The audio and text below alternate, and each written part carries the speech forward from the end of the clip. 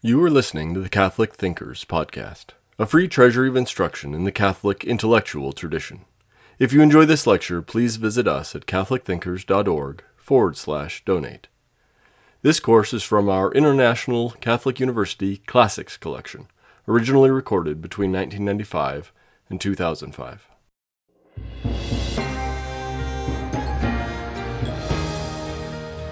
At our third session, we were speaking of the plight of parents in our public schools, children in our public schools, especially in the face of the militant secularism which pervades public education.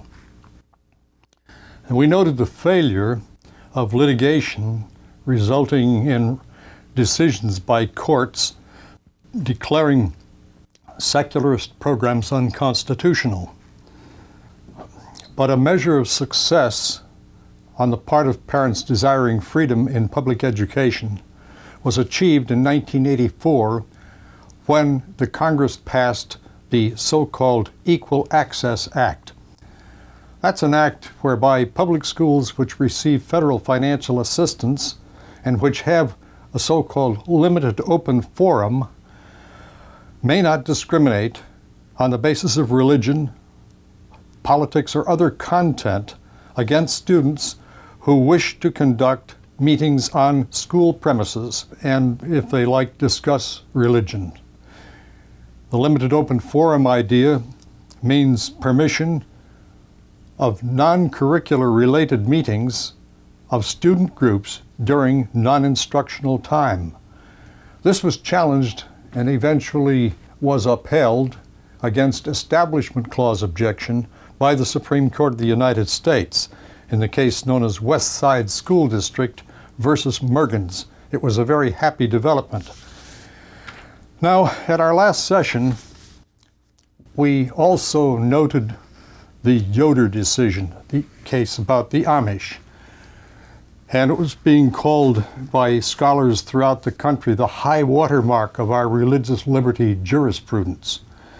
We showed the importance of that test, which is that government, when it threatens religious liberty, must come into court like any other litigant and prove with facts that what it threatens to do is necessitated by some supreme societal interest, or what the court called a compelling state interest, and that its threatening action is the least restrictive means it can devise for realizing the achieving of that interest. How valuable that rule was. In Philadelphia in 1976, you see a striking instance of a governmental move to supplant the religious governance of religious institutions. The National Labor Relations Board sought to impose its jurisdiction on the Catholic parish schools there. That would have meant that the board, the NLRB, would be the ultimate authority to determine terms and conditions of employment in the parish schools.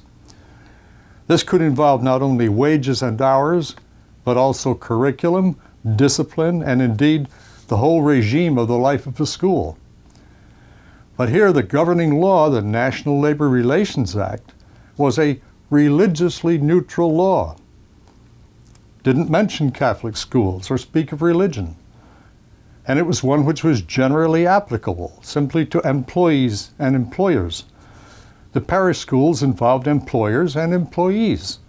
The case was decided by the court in favor of the parish schools.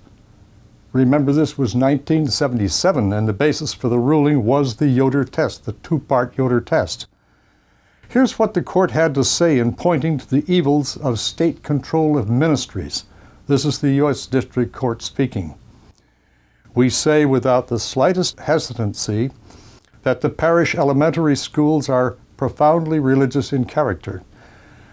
Turning to the National Labor Relations Act, the court said it was certainly not intended to regulate religious activity as such.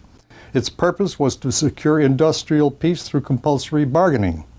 NLRB's requirement of segregating the lay employee teachers into a separate bargaining unit burdens the free exercise of the church school's belief in a single, undivided community of faith.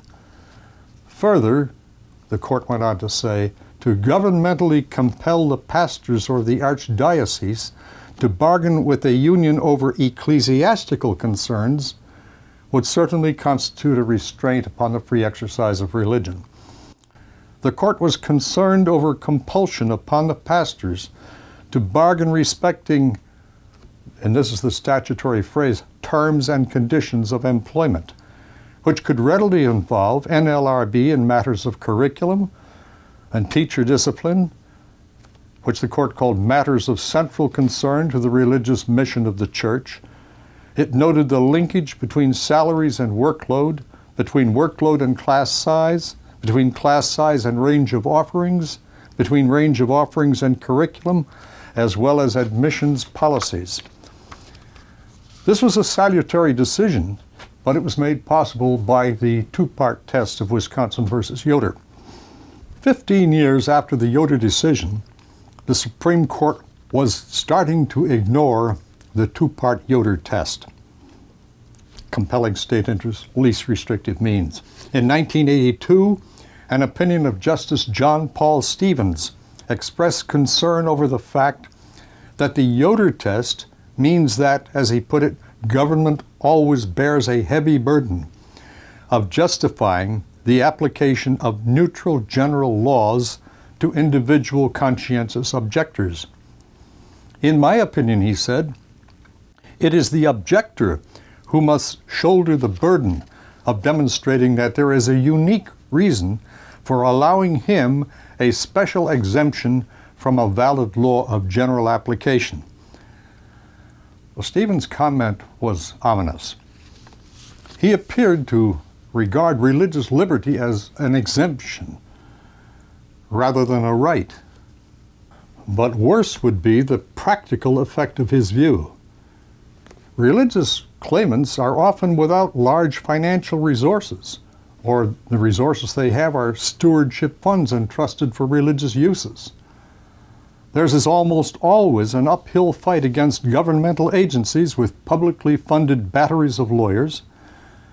Stevens, however, was but one of 9 members of the court, and there seemed no likelihood that his views would win acceptance by any other member of the court.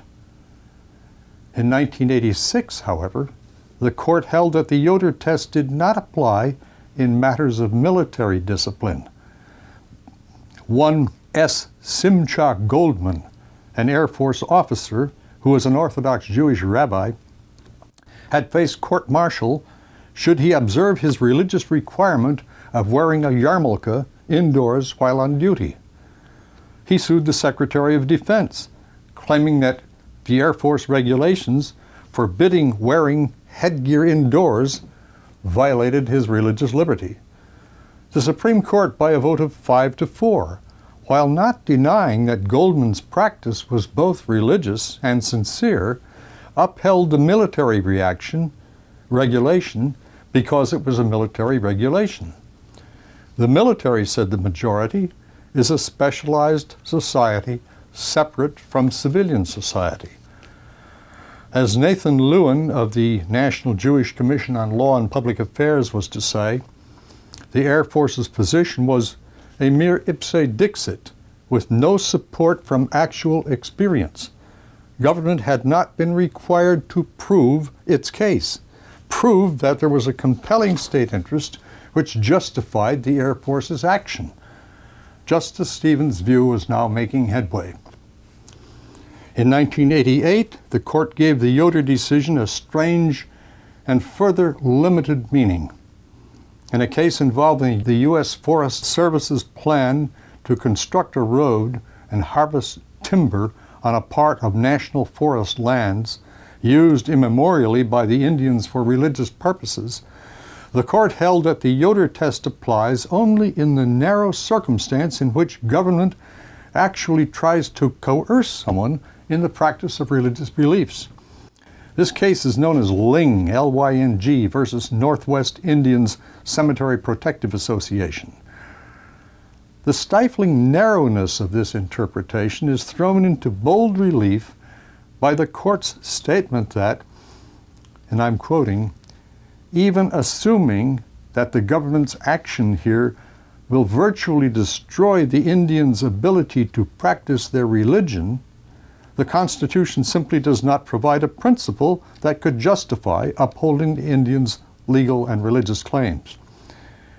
Here, as in the Goldman case, the point to note is not whether the government was right or wrong, but whether the court made it prove that a compelling state interest justified its actions and that no less drastic means were at its disposal to accomplish what it wanted to do.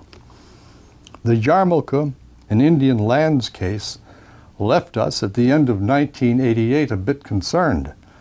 We waited with some anxiety what the Supreme Court might hold in the next religious freedom case to come before it. Would it be possible that the court would continue ignoring the Yoder test? On April 17, 1990, the court gave answer. It threw out that test. The case in which it did involved North American Indians who, as a part of a religious ceremony, smoked a hallucinogenic substance known as peyote. Use of peyote had long been a sacramental feature of Native American religious ceremonies. Oregon law classified it as a controlled substance, the possession of which was forbidden. The two users of peyote were employees of a state drug rehabilitation organization and were fired because of their conduct. They sought unemployment compensation, and this was refused. Their case was eventually decided by the Supreme Court. Now, there's no doubt that the action of the two Indians was part of a sincerely held-to religious ceremony. Use of the peyote was proved to be a religious act by them. They pointed out that the state had not attempted to enforce its drug law against them, and that all that was involved in their case was their claim for unemployment compensation. There was no evidence whatever that this limited use of peyote in a religious ceremony had ever harmed anybody.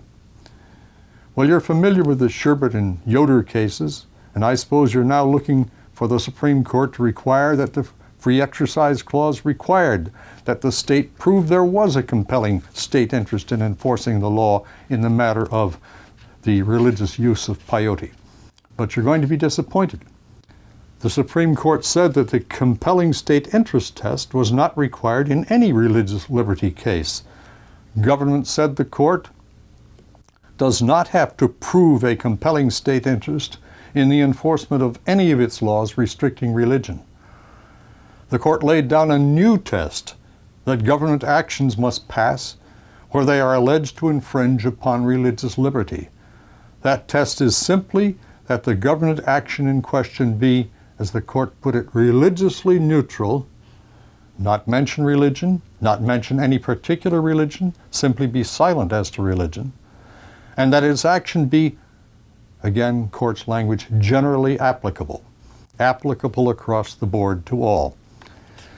Since Oregon's statute against use of hallucinogenic drugs was plainly religiously neutral, and since it was also generally applicable to all people, the court said it did not offend the Free Exercise Clause. This decision, Employment Division versus Smith is the name of the case, was viewed as calamitous by religious groups throughout the United States. I think they were right in their vehement protest. Many forms of governmental action harmful to religion are religiously neutral. In our day, government is expanding into every area of human existence, and its action sometimes impinges, intentionally or unintentionally, on religious interests without ever mentioning religion. Let's assume that your state legislature, egged on by such groups as Planned Parenthood, creates a law requiring that children in all high schools, public and private, be supplied condoms.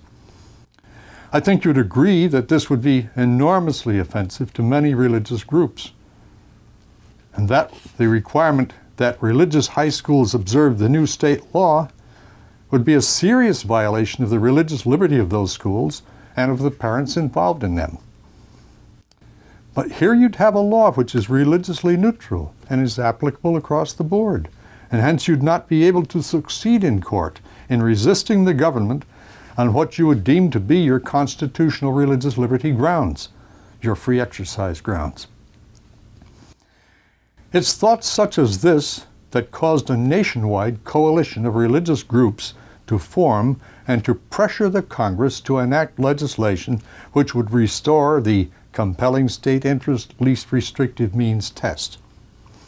The Congress accordingly enacted the Religious Freedom Restoration Act, and this was signed into law in 1993.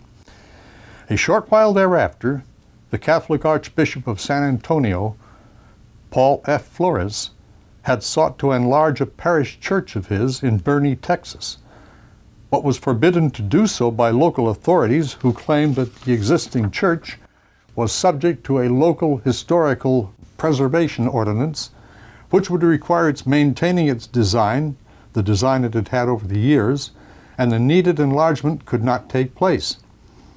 The Archbishop resisted the application of that law to his church under the Religious Freedom Restoration Act. His case went to the Supreme Court of the United States, and on June 25, 1997, the Supreme Court held the Religious Freedom Restoration Act to be invalid. The court based its judgment on the principle of separation of powers, which is a good principle indeed when properly applied. Way back in 1816, I think we have mentioned, Chief Justice John Marshall had laid down a principle, invariably followed since his day, that the Supreme Court, and not the Congress, is the final interpreter of the Constitution. Separation of powers protects us against undue accumulations of power in any one of the three branches of government, the legislative, the executive, the judicial. The Supreme Court, in Archbishop Flores' case, echoing John Marshall, could have ruled simply that the separation of powers did not permit the Congress to enact the Religious Freedom Restoration Act, overriding the Supreme Court's Employment Division versus Smith decision. Unhappily, the court went further in its opinion in the case and fully affirmed its very bad rule in the Smith case. We are therefore left in a position in which governmental power can be exerted in a very substantial way against religious freedom. We naturally ponder what it is we can do in defense of religious liberty in the future. I'm sure that lawyers litigating on behalf of religious freedom in future cases are going to try their best to fit their case within the narrow test given in the Smith case. That is, they will try to show that government action against religious freedom is not religiously neutral or not of general application. But that will be of little avail in many, many cases, because a great deal of governmental action has the unintended consequence of harming religion, yet does harm religion, as we saw in the NLRB case I just spoke of, where you had a religiously neutral law of general application, the National Labor Relations Act, applied then to the Catholic parish schools. Well, a second alternative is to work at both the state and federal levels to obtain specific legislation protective of religious freedom. In the late 1980s, for example, evangelical Christians and Catholics got together in Pennsylvania in order to enact a statute highly protective of religious schools, barring the state from dictating anything but a generally acceptable and traditional core curriculum, barring the state from requiring state certification of teachers in religious schools, and in general protecting the freedom of those schools. A third avenue to try in protecting religious liberty in the future may be found in state constitutions. For example, in Kentucky, in 1977, the State Board of Education tried to shut down evangelical schools in that state, which were resisting the state's attempt to impose extreme controls over those schools, very objectionable to their very clearly stated religious objectives. The Supreme Court of Kentucky eventually found in favor of the schools, basing its decision on an ancient provision of the Constitution of Kentucky. It's Section 5, which says that no man shall be compelled to send his child to any school to which he may be conscientiously opposed. Again, very recently, following the Smith decision, Amish people in Minnesota who had been arrested for their refusal because of religious reasons to use certain symbols required by local law, lost in the Supreme Court of the United States, which held that that state law respecting those symbols was religiously neutral and generally applicable. The Amish then sought relief under the Constitution of Minnesota's Conscience Clause, and the Supreme Court of Minnesota agreed with them. I have to mention here that when I speak of minority religious groups, for example, the Indians that we were referring to, the Amish, others who aren't large religious bodies, I sense an impatience on the part of people who belong to, say, mainline congregations, seem to express a sort of contempt for these groups and ask why the court should be so concerned about them. But I would remind Catholics that Catholics have been the object of much the same kind of contempt. If you read Macaulay's History of England, you'll see throughout the 16th, 17th, 18th centuries, constant expressions of contempt for the Catholic faith, a minority faith in England at that time, and the use of the word superstition to describe Catholic practices. So we need to be sensitive to this subject. This contempt is a two-edged sword. As we now warily watch how, under the Smith rule, religious liberty cases will be treated in our courts, we must give focus to the major matter of the right of religious institutions to self-governance. We touched upon that in the NLRB case from Philadelphia. The institutional life of religion in the fields of education, health, and welfare has been prodigious in our country. Catholic institutions in all three fields, as well as its uniquely religious houses, convents, monasteries, seminaries, had long been vital strengths for our nation as well as for the Church. For all religious institutions, two developments have surfaced in our courts which have threatened religious liberty. First, the reach of governmental regulation. Second, litigations within religious bodies. As to the first, it's often difficult to find the proper dividing line between public regulation in the name of the common good and the liberty of religious institutions to run their own affairs. When we consider Catholic teachings on religious liberty and social justice, we do not find it libertarian or expressing an against the government point of view. It stays with the preaching of St. Paul. Let everyone be subject to the higher authorities, for rulers are a terror not to the good work but to the evil, he said. Of course, Americans don't conceive our state and federal officials as rulers, but we do see them as invested with the duty to assure and advance the common good. Obviously, if churches undertake to found hospitals for the care of the sick, centers for child care, care of the poor, schools for children, they have entered upon territory in which the common good is very much involved. That is, areas in which we must acknowledge a role for the state, protective of the public, areas in which we must render unto Caesar.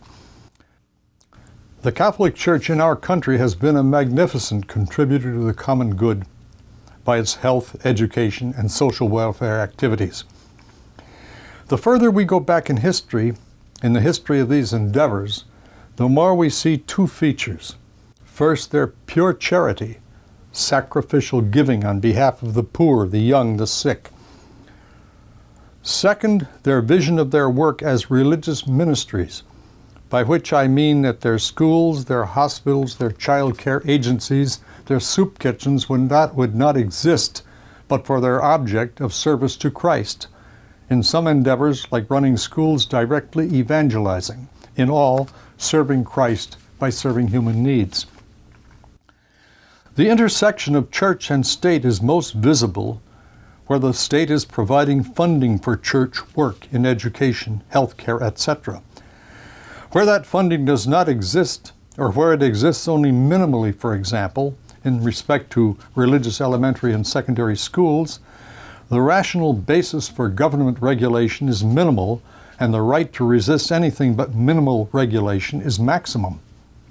In the Kentucky case I mentioned a few moments ago, the State Board of Education had sought to license all privately financed schools in the state in such a way that the religious schools could use none but state-approved textbooks, have no teachers except teachers approved by the state, and the state assumed power to set the curriculum of the religious schools.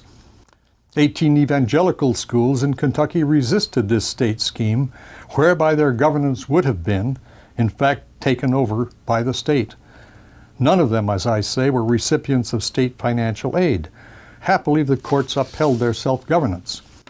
But it may be asked, if the public pays for something, can't it regulate what it's paid for? Yes, to the extent that the common good requires it. No, where the common good does not require it, or where the regulation offends the exercise of fundamental rights. The church-state relationship is not a relationship governed by a rule that, if a church institution parallels work done by a governmental agency, then it must likewise come under government control.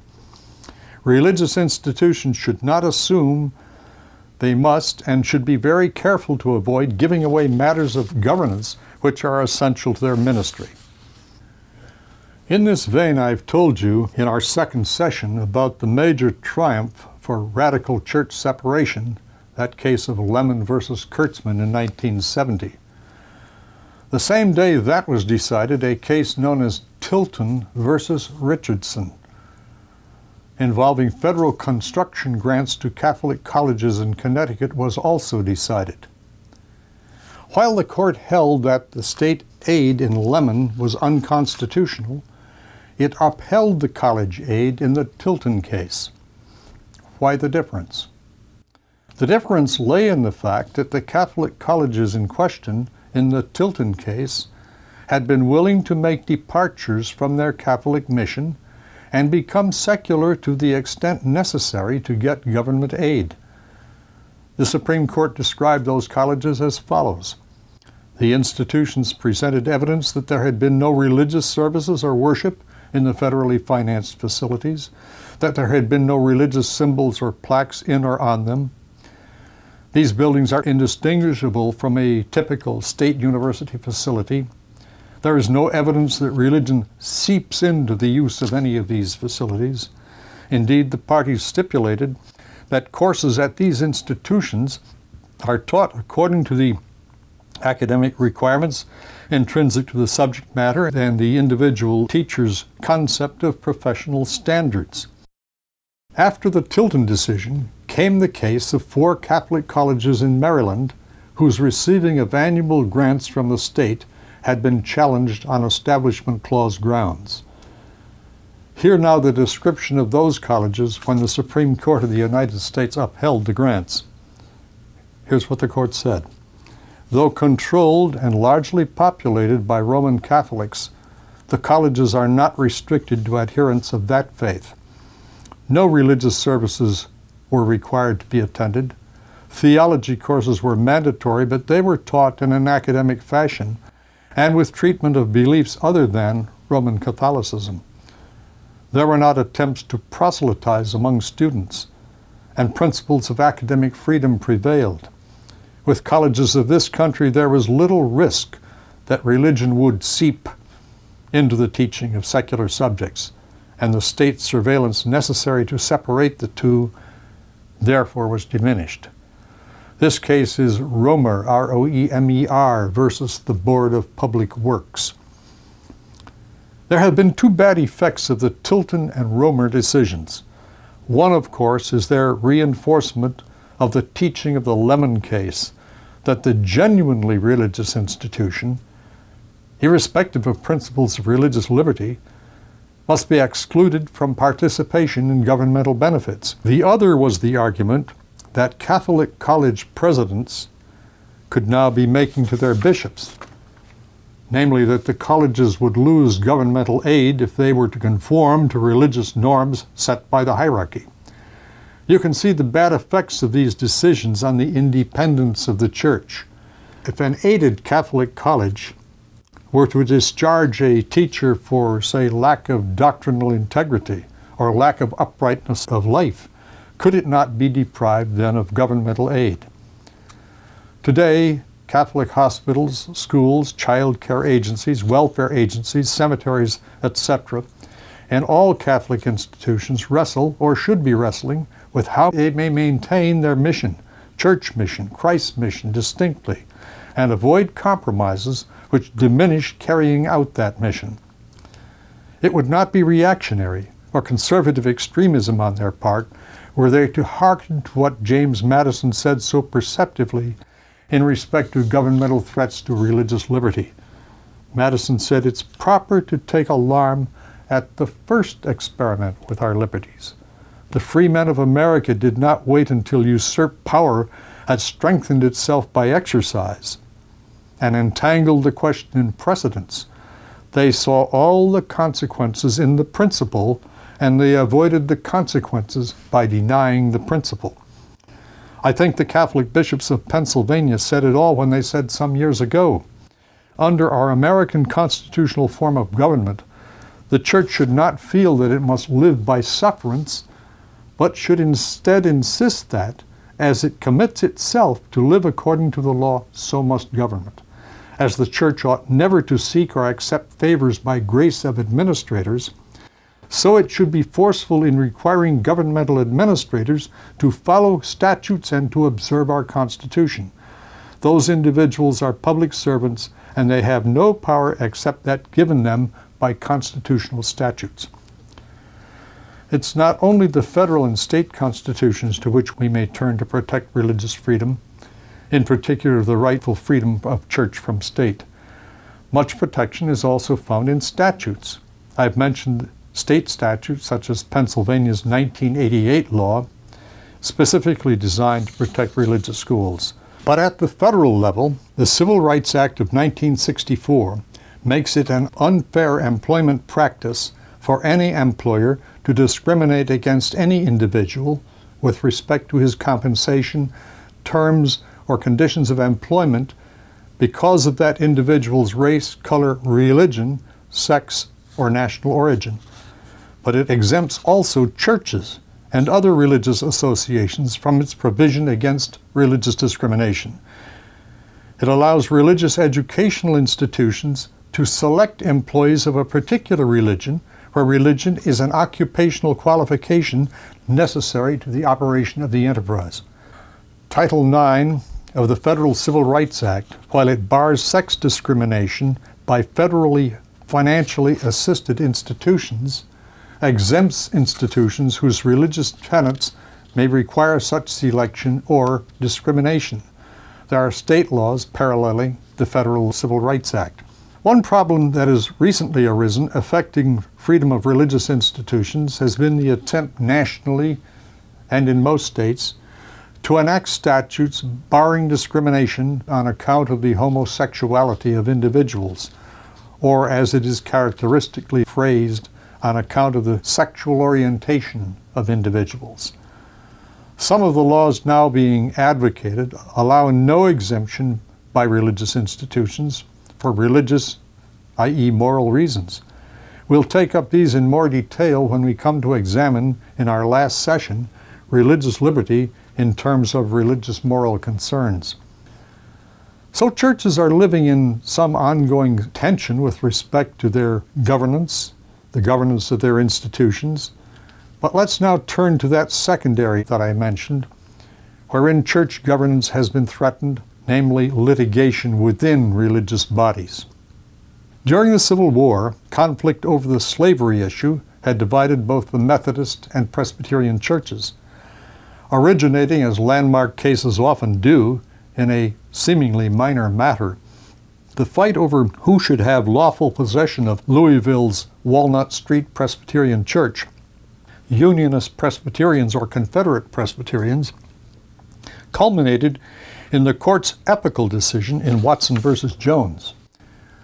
The General Assembly of the Presbyterian Church in the United States had condemned slavery and demanded the loyalty of all Presbyterians to the federal government. Pro-slavery Presbyterians at Walnut Street denounced the national church as heretical, hence without any right to the obedience of Presbyterians or to the Walnut Street property. The Supreme Court found itself faced with a contest between two Presbyterian churches, each claiming to be true and each holding the other heretical. But stating that the law knows no heresy, the court held itself without power to pass upon any religious issues. It focused not on which of the contending churches was true, but on where authority lay in a church whose laws made its local congregations subordinate to a body in which supreme power of control is vested, here the General Assembly of the Presbyterian Church. For such churches, the court held, all who unite themselves to such a body do so with an implied consent to this government and are bound to submit to it. The court warned that a total subversion of such churches would result if anyone aggrieved, I'm quoting the court now, if anyone aggrieved by their decisions could appeal to the secular courts and have them reversed. The court would later characterize this decision, in the case of Watson versus Jones, in constitutional terms as radiating a spirit of freedom for hierarchical religious organizations, recognizing their power to decide for themselves, as the court said, free from state interference, matters of church government as well as those of faith and doctrine. In 1929, the Supreme Court of the United States was to hearken back to the Watson case, when the court took up the matter of a trust to celebrate Catholic masses, the terms of which trust were disputed in the Archdiocese of Manila in the Philippines. One Raul Ruggiero Gonzalez had sued the Archbishop of Manila, seeking a court order to be appointed chaplain and to have income relating to that chaplaincy. The Archbishop refused to appoint him on the ground of his not being qualified under the canon law of the Church, since he was a mere boy and further lacked elementary knowledge of Christian doctrine. The Supreme Court upheld the Archbishop and refused to override the canon law of the Church. The court simply deferred to what the highest judicatory of a hierarchical church had said was the Church's law. It then looked at the terms of the trust and said that under canon law, Mr. Gonzalez had no claim. Said the court, because the appointment of a chaplain is a canonical act, it is the function of the church authorities to determine what are the essential qualifications of a chaplain and whether the candidate possesses them. But the court listed possible exceptions to its observing the decisions of the tribunals of hierarchical churches. Fraud, collusion, or arbitrariness, as the court put it, would be exceptions to this rule of non-jurisdiction of the courts. It found no such factors in the Archbishop's case. The Archbishop had just followed the canon law of the Church. There could be nothing fraudulent, collusive, or arbitrary about that. That line in the Gonzalez case about arbitrariness was to be taken very seriously in a case which came before the court 47 years later, and that phrase is still bobbing about in cases even now. Yes, very much the same kind of problem, and one of high interest to the Catholic Church, arose in 1976 in the Serbian Orthodox Church. The church removed and defrocked the bishop of one of its dioceses. It also split the diocese into 3 dioceses. The bishops sued in the Illinois courts to get them to rule that these 2 actions were invalid because arbitrary, that is to say, unreasonable.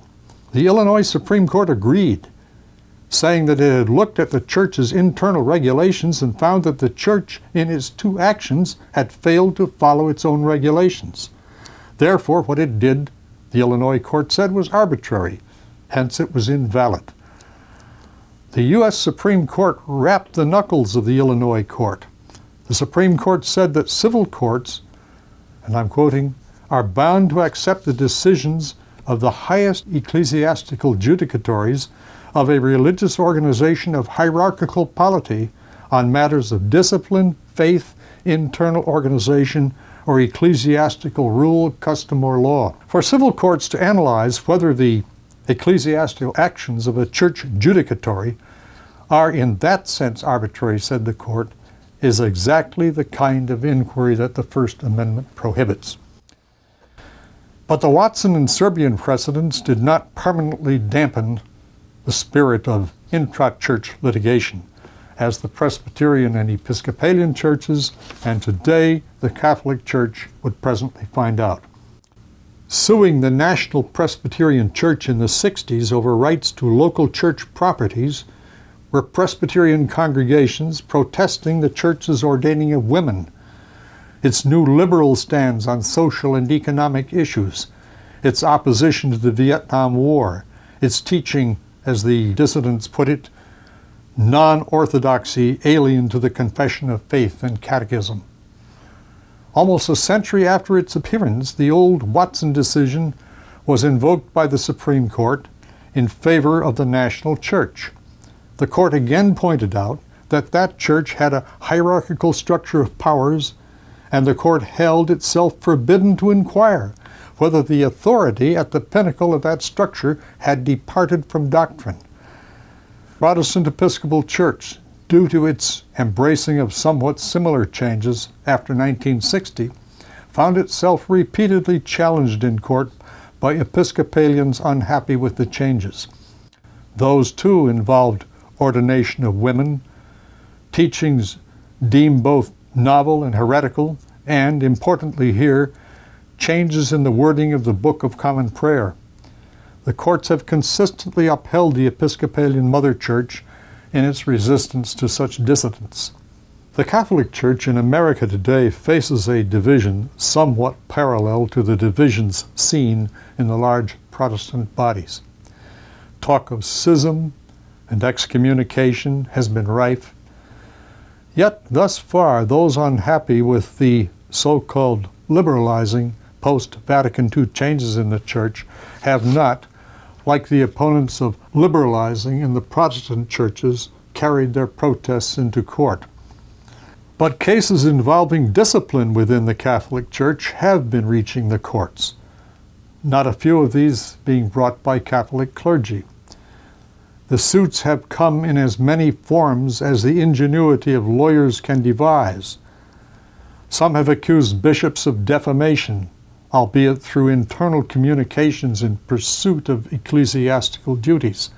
Some, spurred by professional canon lawyers, have sought to win civil court judgments on the ground that a bishop had read the canon law incorrectly.